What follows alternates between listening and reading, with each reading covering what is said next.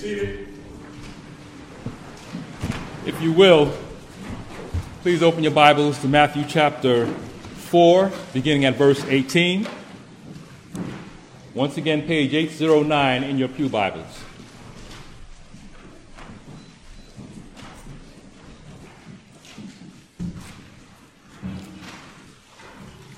Matthew chapter 4, beginning at verse 18. 809. The portion of Scripture that we will spend the most time on are verses 23 to Matthew chapter 5 and verse 3. But to pick it up kind of from where I left off last time I spoke, to go right to where I'm teaching today, I want you guys to have some sort of context, especially the people who weren't here last time that I spoke. So my 3 points for this morning's sermon are: point number 1, many are called; point number 2, few are chosen; and point number 3, the chosen are the poor in spirit. The chosen are the poor in spirit. This is the unchanging Word of God. While walking by the Sea of Galilee, he, meaning Jesus, saw 2 brothers, Simon, who was called Peter, and Andrew, his brother, casting a net into the sea, for they were fishermen. And he said to them, "Follow me, and I will make you fishers of men." Immediately they left their nets and followed him. And going on from there, he saw 2 other brothers, James, the son of Zebedee, and John, his brother, in the boat with Zebedee, their father, mending their nets, and he called them. Immediately they left the boat and their father and followed him. And he went throughout all Galilee, teaching in their synagogues, proclaiming the gospel of the kingdom, and healing every disease and every affliction among the people. So his fame spread throughout all Syria, and they brought him all the sick, those afflicted with various diseases and pains, those oppressed by demons, those having seizures and paralytics, and he healed them. And great crowds followed him from Galilee and the Decapolis, and from Jerusalem and Judea, and from beyond the Jordan. Seeing the crowds, Matthew 5:1, he went up on the mountain, and when he sat down, his disciples came to him. And he opened his mouth and taught them, saying, "Blessed are the poor in spirit, for theirs is the kingdom of heaven." At this time, I ask you to pray with me and for me. Father, I thank you for this opportunity once again to bring forth your word to your people and those in our midst, Lord God. May I speak clearly, may I speak boldly, may I speak accurately, Father, and may your spirit change hearts today. In Jesus' name we pray. Amen. Point number 1, many are called. When we last left off, we spoke of how Jesus didn't wait for potential disciples to choose him, but how he initiated the action and chose Andrew, Peter, James, and John to follow him as he promised to make them fishers of men. And I mentioned that Jesus specifically emphasizes that they should follow him, not as they attempted to do after his baptism, when they started out following him and then something happened and they fell off according to the harmonization of the 4 Gospels. But at this time, he was telling them to leave their occupations permanently, their secular work, just to leave it and follow him and be his constant disciples, so that by continually hearing his doctrine and seeing his miracles, they would be qualified to become his apostles to the world, according to the qualifications listed in Acts chapter 1, verses 21 and 22. And then we spoke of how at one point in time in parts of Europe and America, there was no higher calling than for a man to assume the office of preacher. And how preaching the good news that Jesus Christ came to die for sinners, to save sinners, took the utmost priority in society. and how people would travel great distances to hear sound biblical preaching. And we contrasted that with today, where people won't even cross the street to hear sound biblical preaching. And then I ended the sermon by bringing forth the similarities between the Apostle Peter and the prophet Isaiah and their reaction after Jesus revealed a glimpse of his glory to both of them. And we took a look at Luke's version of this account in chapter 5 of Luke and saw how Peter was convicted of his sinfulness in doubting Jesus. And then I referenced Isaiah chapter 6 and spoke of how Isaiah was convicted of his sinfulness of having unclean lips. But after acknowledging and confessing their sinful acts, they both were encouraged by the Lord, and they both were used mightily by God. Side note, isn't that how it's supposed to work? Right? We're going along in our sinful ways, forgetting that we have been purchased. We have been snatched from sin by God. And then God reveals himself to us in some way through scripture, through somebody who tells you a word of, listen, my brother, listen, my sister, that is not how we should live according to how the word of God says a child of God should represent him on the earth. Not being judgmental, not to that degree where it's of me, but only judging by the word of God, by trying to guide us, revealing God to us. Then we should be convicted because we see who he is and we see who we are and who we're supposed to be. So today, as we dig into the next few verses, we see Jesus, the master fisherman, saving people from sin and sickness and convicting them for his glory and for his kingdom. So let's pick it up. Let's pick it up in verse 23. In verse 23 of Matthew chapter 4, we read, "And he went throughout all Galilee, teaching in their synagogues and proclaiming the gospel of the kingdom and healing every disease and every affliction among the people." From this verse, we learn that at this time, Jesus was busy teaching, proclaiming the gospel, and healing throughout all Galilee. And these were the three main aspects of Christ's public ministry, even proclaiming the gospel of the kingdom in the Jewish synagogue. Now remember, synagogues were built in any place throughout all Israel where there were at least 10 men who were willing to have a formal place of worship. It was a place where the Old Testament was read, prayers were offered, the scriptures were expounded upon. And it was done either by the officer of the synagogue or someone that the officer of the synagogue invited to speak. When Jesus visited the synagogues, he used the Old Testament to show himself, to preach the gospel, at least until they would put him out, right? As they did in Luke chapter 4, which we covered a few messages ago. But that did not stop his ministry. In verse 24, we read, "So his fame spread throughout all Syria, and they brought him all the sick, those afflicted with various diseases and pains, those oppressed by demons, those having seizures and paralytics, and he healed them."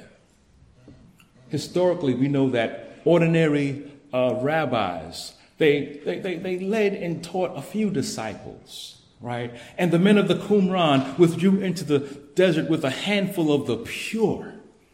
But Jesus waded into the masses because many are called. And if by saying throughout all Syria, the writer Matthew means all the different provinces of Syria, Jesus' fame would have been exceedingly great. It could have been hyperbole, which is a figure of speech for emphasis or effect, but it doesn't have to be. And I say, considering the number and greatness of the miracles which he performed, it would not have been beyond belief. Why? Because people want to live. People want to be healed, right? Even in our day, just look at all of the commercials promoting some new prescription drug to heal you of whatever. The list of side effects are longer than my arms, but people are still willing to risk it because they want to live. They want to be healed. So it's possible the people of Jesus' day would have traveled long distances in order to be healed or to bring him all their sick, demon-oppressed people in order for some miracle to take place. I am not ready for my loved ones to leave me. And I want you to think of the Syrophoenician woman in Mark chapter 7. Right? Phoenicia was part of the province of Syria, so she traveled a great way to have Jesus cast a demon out of her daughter. Her daughter was back home, but this woman had the faith that all she has to do is go before Jesus, and he is able to do a long-distance healing for her daughter. And initially, we know that she was rebuffed, but she traveled a long way, and she was not going to be turned back easily. So she said, Lord, even the dogs under the table, even they eat the crumbs from the children. And because of her persistence, her faith, her humility, Jesus healed her daughter. And I like the way Matthew Henry summed up Jesus' ministry when he addresses verse 24. He wrote, 3 diseases or conditions are named. Paralytics, which is the greatest weakness of the body. Seizures, which is the greatest malady of the mind, and those oppressed by demons, which is the greatest misery and calamity of both. Yet Christ healed all. And thus by curing bodily diseases showed that his great errand into the world was to cure spiritual maladies. Sin is the sickness, disease, and torment of the soul. Christ came to take away sin and so to heal the soul. End quote. Not only did Jesus heal all who came from the furthest regions of Syria, which is the area immediately north of Galilee, but verse 25 informs us that great crowds also followed him from Galilee and the Decapolis and from Jerusalem and Judea and from beyond the Jordan. This is truly amazing. I want you to think about the Decapolis, right? The Decapolis was composed of 10 cities populated mostly by Greeks. That's why in Luke chapter 8, when Jesus went into the country of the Gadarenes/Gerasenes, which is one of those cities, we see the herding of pigs. And we know that's clearly not a Jewish occupation. These people were following Jesus, yes, some were following him for miracles. Some were following him for food. But there was a remnant separated by God who followed him just for who he was, right? Like the man there who was formerly demon-possessed and lived among the tombs. Luke chapter 8, verse 38 says, that man begged to be with Jesus. But Jesus said, no, I need you to stay here and declare how much God has done for you. And then the scripture says, he went away and proclaimed throughout the whole city how much Jesus had done for him. And I don't know if you noticed, but from Genesis chapter 3 all the way to Revelation chapter 20 and verse 11, right before the great white throne judgment, there is always only a remnant separated by God for his glory. This brings us to point number 2. Few are chosen. These are the called out ones, if you will.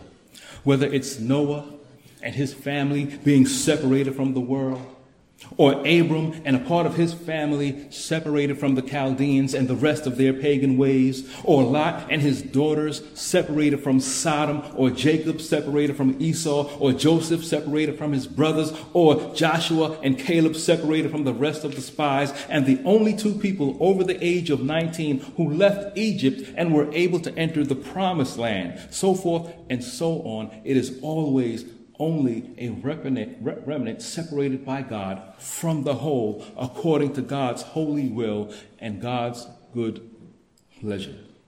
It's a picture of sanctification, which means to be separated from sin unto holiness, which is to be set apart from the world's systems and from the world's ways. But I don't like that. It's too restrictive, some of you might say. Question. Are you sanctified? If the answer is yes, then you're separated by God. You're separated unto God for his glory, for his purpose. Your life is no longer your own. You have been bought at a price.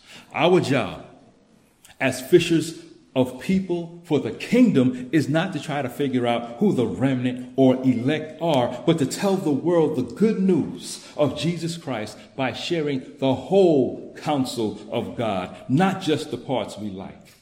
Jesus is still calling people to himself, using us to tell all Christ died to save sinners. That's the heart of the gospel, and the gospel is the heart of the Bible. Everything in Scripture is either preparation for the gospel, presentation of the gospel, or participation in the gospel. In the life, death, and resurrection of Christ, the gospel and only the gospel provides the ultimate solution for sin and spiritual bankruptcy. All who place their trust in Christ alone for their salvation will spend an eternity marveling that the holy, transcendent God of the universe would choose to crush his only Son for their sake. So who he chooses to sanctify is his business and his right. The Lord told Moses, I will have mercy on whom I will have mercy, and I will have compassion on whom I will have compassion. Then the Apostle Paul surmises in Romans chapter 9 and verse 16. So then, it depends not on human will or exertion, but on God who has mercy. But I don't like that. It's too restrictive, some of you still might say. But here's the thing. If we think people are basically good, then we think people have the ability to choose God when they wise up, when they get frustrated with the hard knocks of life, or whenever they get around to it, whenever they, just, get to that point where, hey, I'm going to choose God today. However, if we believe that there are none righteous, no, not one, and no one understands or seeks for God, as Scripture tells us in Romans chapter 3, verses 10 and 11, and that all people, before coming to Christ, are dead in trespasses and sins, following the course of the world and following Satan, and are by nature children of wrath, as it says in Ephesians chapter 2, verses 1 through 3, then it only follows that it cannot depend on human will or exertion, as Scripture says, but on God who has mercy. And so we'll see certain places in the Bible, like Joshua 24:15, and says, well, the Lord says, choose ye, whom you will serve on this day.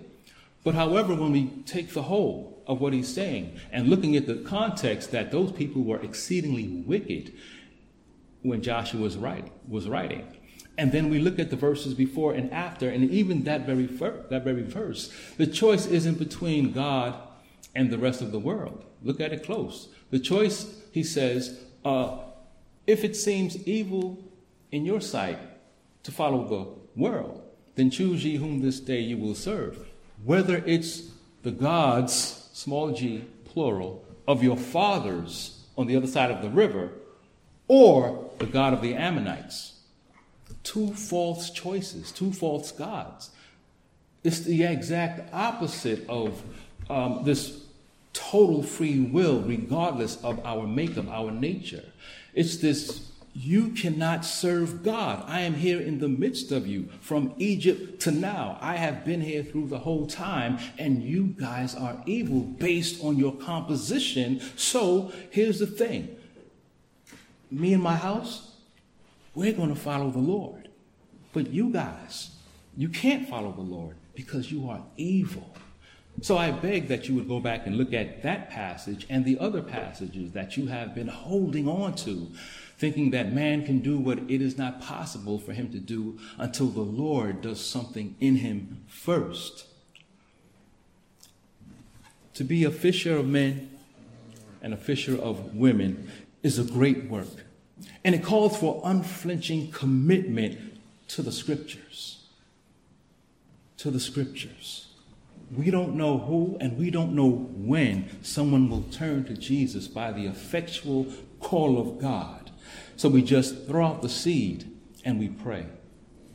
We evangelize, we share the word of God, and we hope, trusting God that by his power, his timing, his wisdom, he will touch our family members, those closest to us, that he would work in a way of regenerating our neighbors so that now he has turned the light on, so to speak. He has given them a new heart from the inside so that for the 50th time, when you share the gospel, now they get it.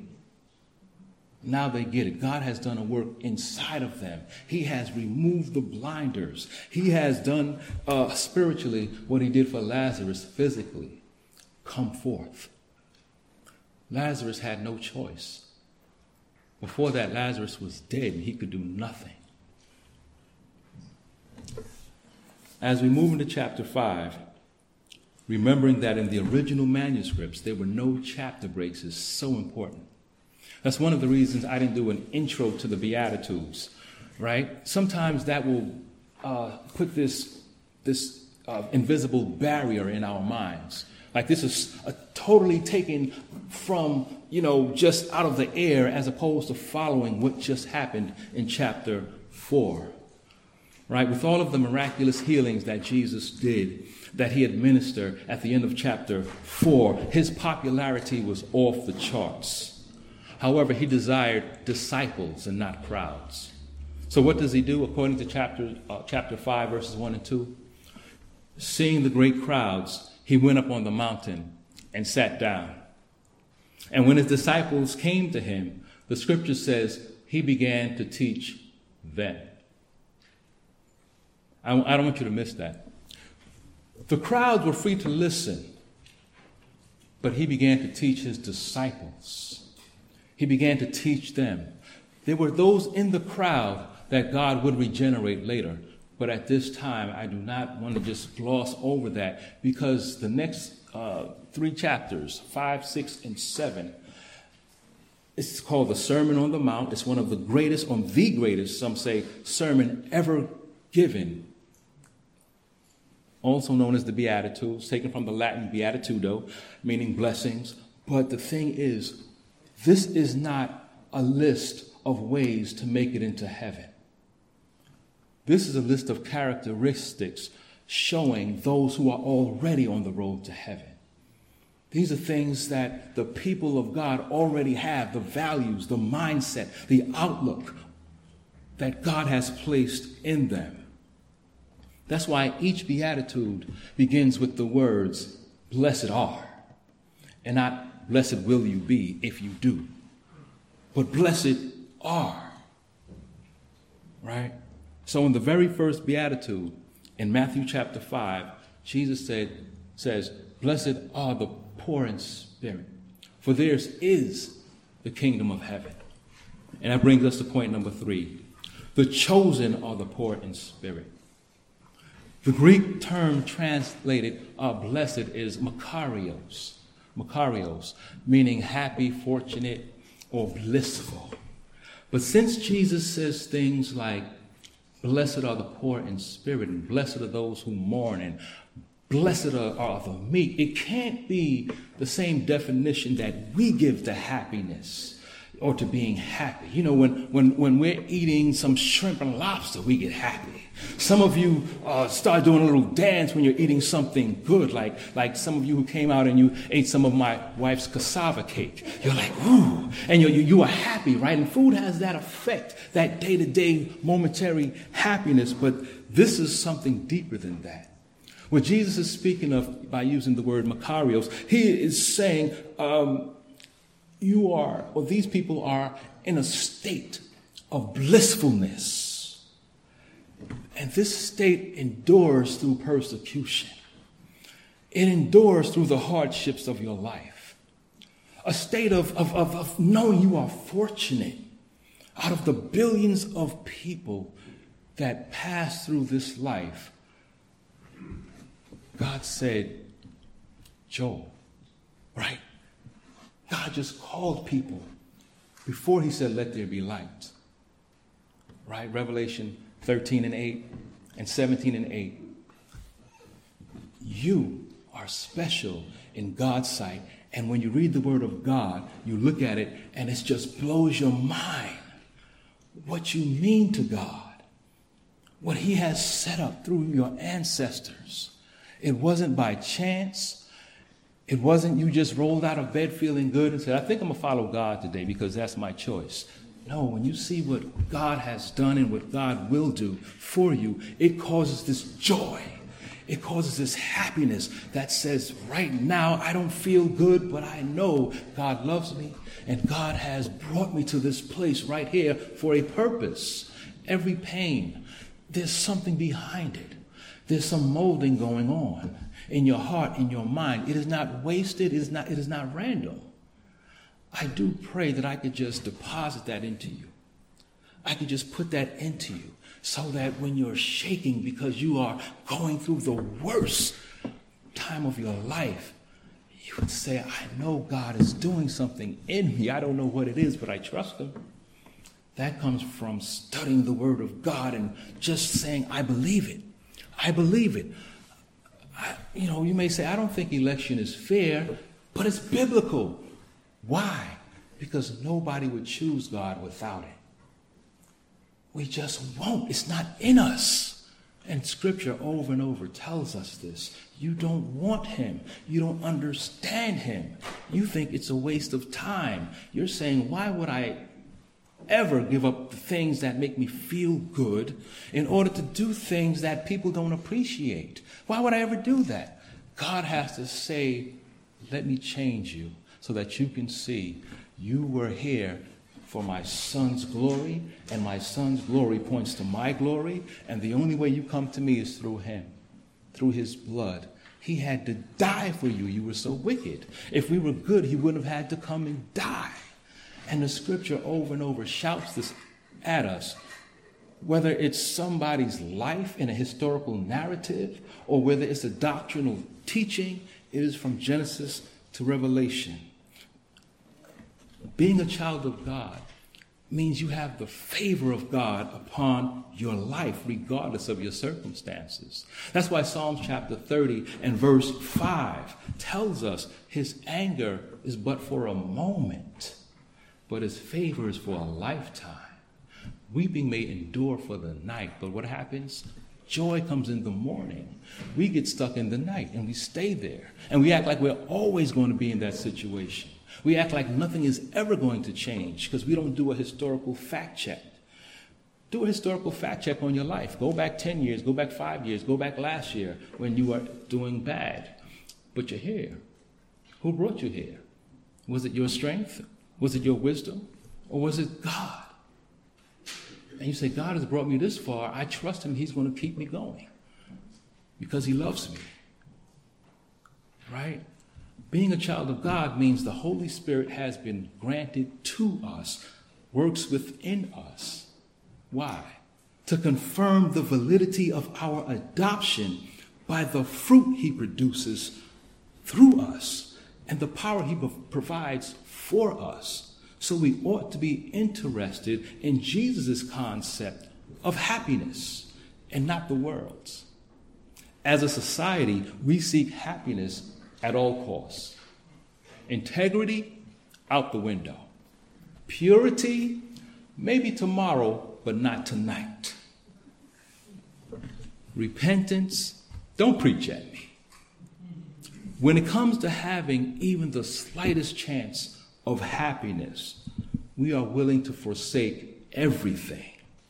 All morality, all honor. Whatever happened to honor? Right? Just doing the right thing. What happened to that? Jesus is teaching that real happiness belongs to those who recognize their spiritual bankruptcy. Those people have been brought to a place where they now place all of their faith, all of their hope, all of their strength in Jesus, the one who grants eternal riches, true riches. What we are worth are based on his worth. He's invaluable. We're in poverty. I believe Jesus begins, blessed are the poor in spirit, because this beatitude is the soil from which all of the other beatitudes grow. For instance, next he says, blessed are those who mourn. But who's going to mourn unless they see how spiritually bankrupt they are? And after that, he says, blessed are the meek. But who's going to be meek towards another person until they see they have been reduced to nothing according to God's high and holy standard of righteousness? This beatitude is actually essential to the rest of his Sermon on the Mount. How do you cast off lust, anger, a heart that's quick to divorce, swearing, retaliation, and increase in the ability to love your neighbor? And that's the second half of Matthew chapter 5 I just gave you. By having a disposition of humility based on the recognition of your spiritual poverty. And once again, this beatitude, or all of the beatitudes, I should say, demonstrate that Jesus' concept of what it is to be blessed is antithetical to the worldly ideas held by most in their pursuit of happiness. But to be poor in spirit, there's something that irritates man. To be poor in any way, shape, or form is to be scorned and avoided.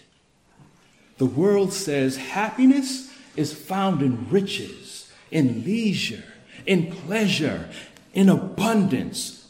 But in reality, the very thing the world is looking for comes only from their creator, from their maker.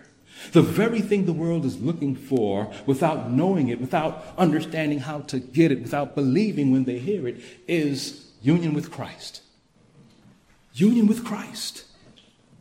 Right? That helps us to see everything from an eternal perspective, where we see our greatest trials as light, momentary afflictions that are preparing for us an eternal weight of glory beyond all comparison. We look to the things that are unseen, not the things that are seen. The things that are seen, they're temporal. You're happy with them today and they're gone tomorrow. But the things that are unseen, the things that it takes faith to believe, those things are, they're eternal. They are what keeps us, the things that we do not see, according to 2 Corinthians chapter 4, verses 17 and 18. So now in your mind's eye, I want you to go back to Matthew chapter 5, right?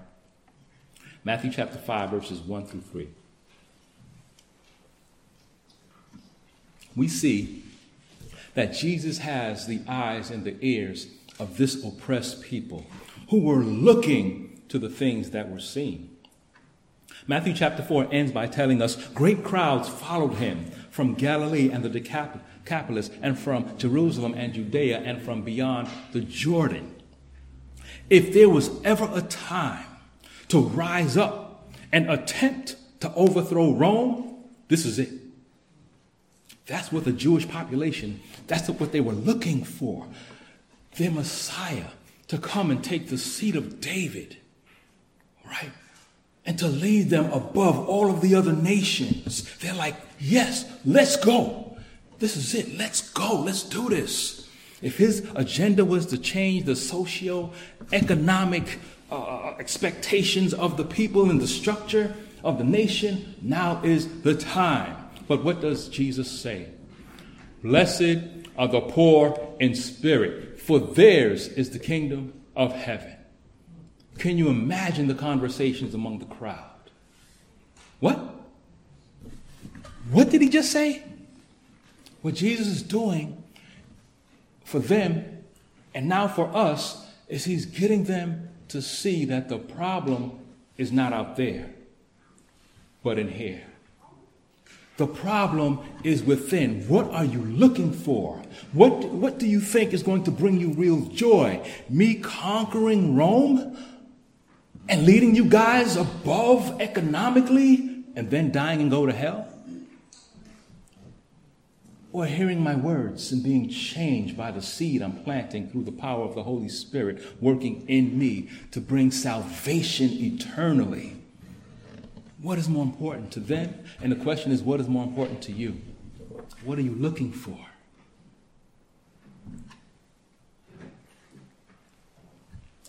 Once again, conquering the world is not going to take care of your lust, your anger, your heart that's quick to divorce, your swearing, your retaliation, or your hatred for your brother.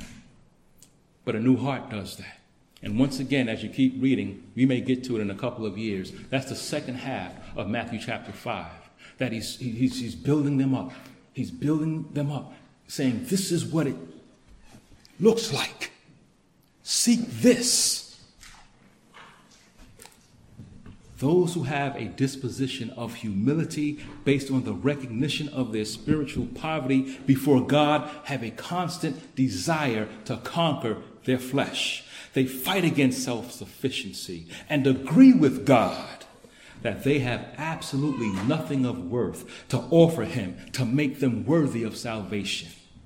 And I just wonder how many of us acknowledge our spiritual bankruptcy apart from God, apart from Christ. How many of us sometimes think we are or can be good enough to make it into the kingdom of heaven, which is the opposite of what it is to be poor in spirit. To be poor in spirit is the tax collector praying in the temple in Luke chapter 18, who couldn't even look up to God, but beat his breast and said, God, be merciful to me, a sinner. To be poor in spirit is Ezra in the temple, standing before God in Ezra chapter 9. He said, I am ashamed and blush to lift my face to you, my God, for our iniquities have risen higher than our heads, and our guilt has mounted up to the heavens. Acknowledging that we are poor in spirit because of our propensity to sin, because we're sinners by nature, causes us to run as fast as we can to the cross and stay there. Because that's where our substitute, our Savior, and our sovereign Lord resides. That stands in stark contrast to those who think their works of righteousness earned them a home in heaven, like those at the church of Laodicea, who said, I am rich and have prospered and need nothing. Jesus said, on the contrary, you are wretched, pitiable, poor, blind, and naked. You need to buy from me so you'll have true riches, eternal riches. The poor in spirit recognize they have nothing in their hands to bring, so only to the cross they cling. I like the way Benson's commentary describes the poor in spirit and the reason for their blessedness. He writes, these are those who are truly humble and are sensible of their spiritual poverty, of their ignorance and sinfulness, their guilt, their depravity and weakness, their frailty and morality, and who, therefore, whatever their outward situation in life may be, however affluent and exalted, think lowly of themselves. Yet they are happy because their humility renders them teachable, submissive, resigned, patient, contented, and cheerful in all estates. And it enables them to receive prosperity or adversity, health or sickness, ease or pain, life or death with an equal mind. They are happy because theirs is the kingdom of heaven. End quote. Isn't this what the Apostle Paul is saying in Philippians chapter 4, verses 11 and 12, when he wrote, for I have learned in whatever situation I am to be content. I know how to be brought low and I know how to abound. In every circumstance, I have learned the secret of facing plenty and hunger, abundance and need. Although he was imprisoned in Rome at the time. Although the circumstances weren't the best, he learned what it is. His union with Christ brought this to his mind and said, I am a conqueror. I am more than a conqueror. Because he chose to see the things that are unseen. Jesus said, for theirs is the kingdom of heaven. And that is the answer. You possess the kingdom, the present inward kingdom where there's righteousness, peace, joy, and eternal happiness through the indwelling presence of the Holy Spirit. That is what lifts us up out of overwhelming sorrow, which is the very things that overcome the world. In this already not yet tension, we are truly blessed. The kingdom of heaven now rules within us, but at the same time, we are looking for the kingdom to come according to the promise of a new heavens and a new earth in which righteousness dwells. I pray this promise will grab a hold of you. I pray you will hold on to this promise. Life is going to get harder. How do I know that? Am I prophesying right now from out of the sky? No, the Bible says that. The Word of God says that. And if I don't hold on to the anchor of Christ, if I don't hold on to the Word of God, I'm going to blow with my feelings. I'm going to fly in the air and float around with the waves of turbulence that this world is going to bring. I pray that you would hold on to Christ, that you would not follow the culture, that you would stand on the Word of God.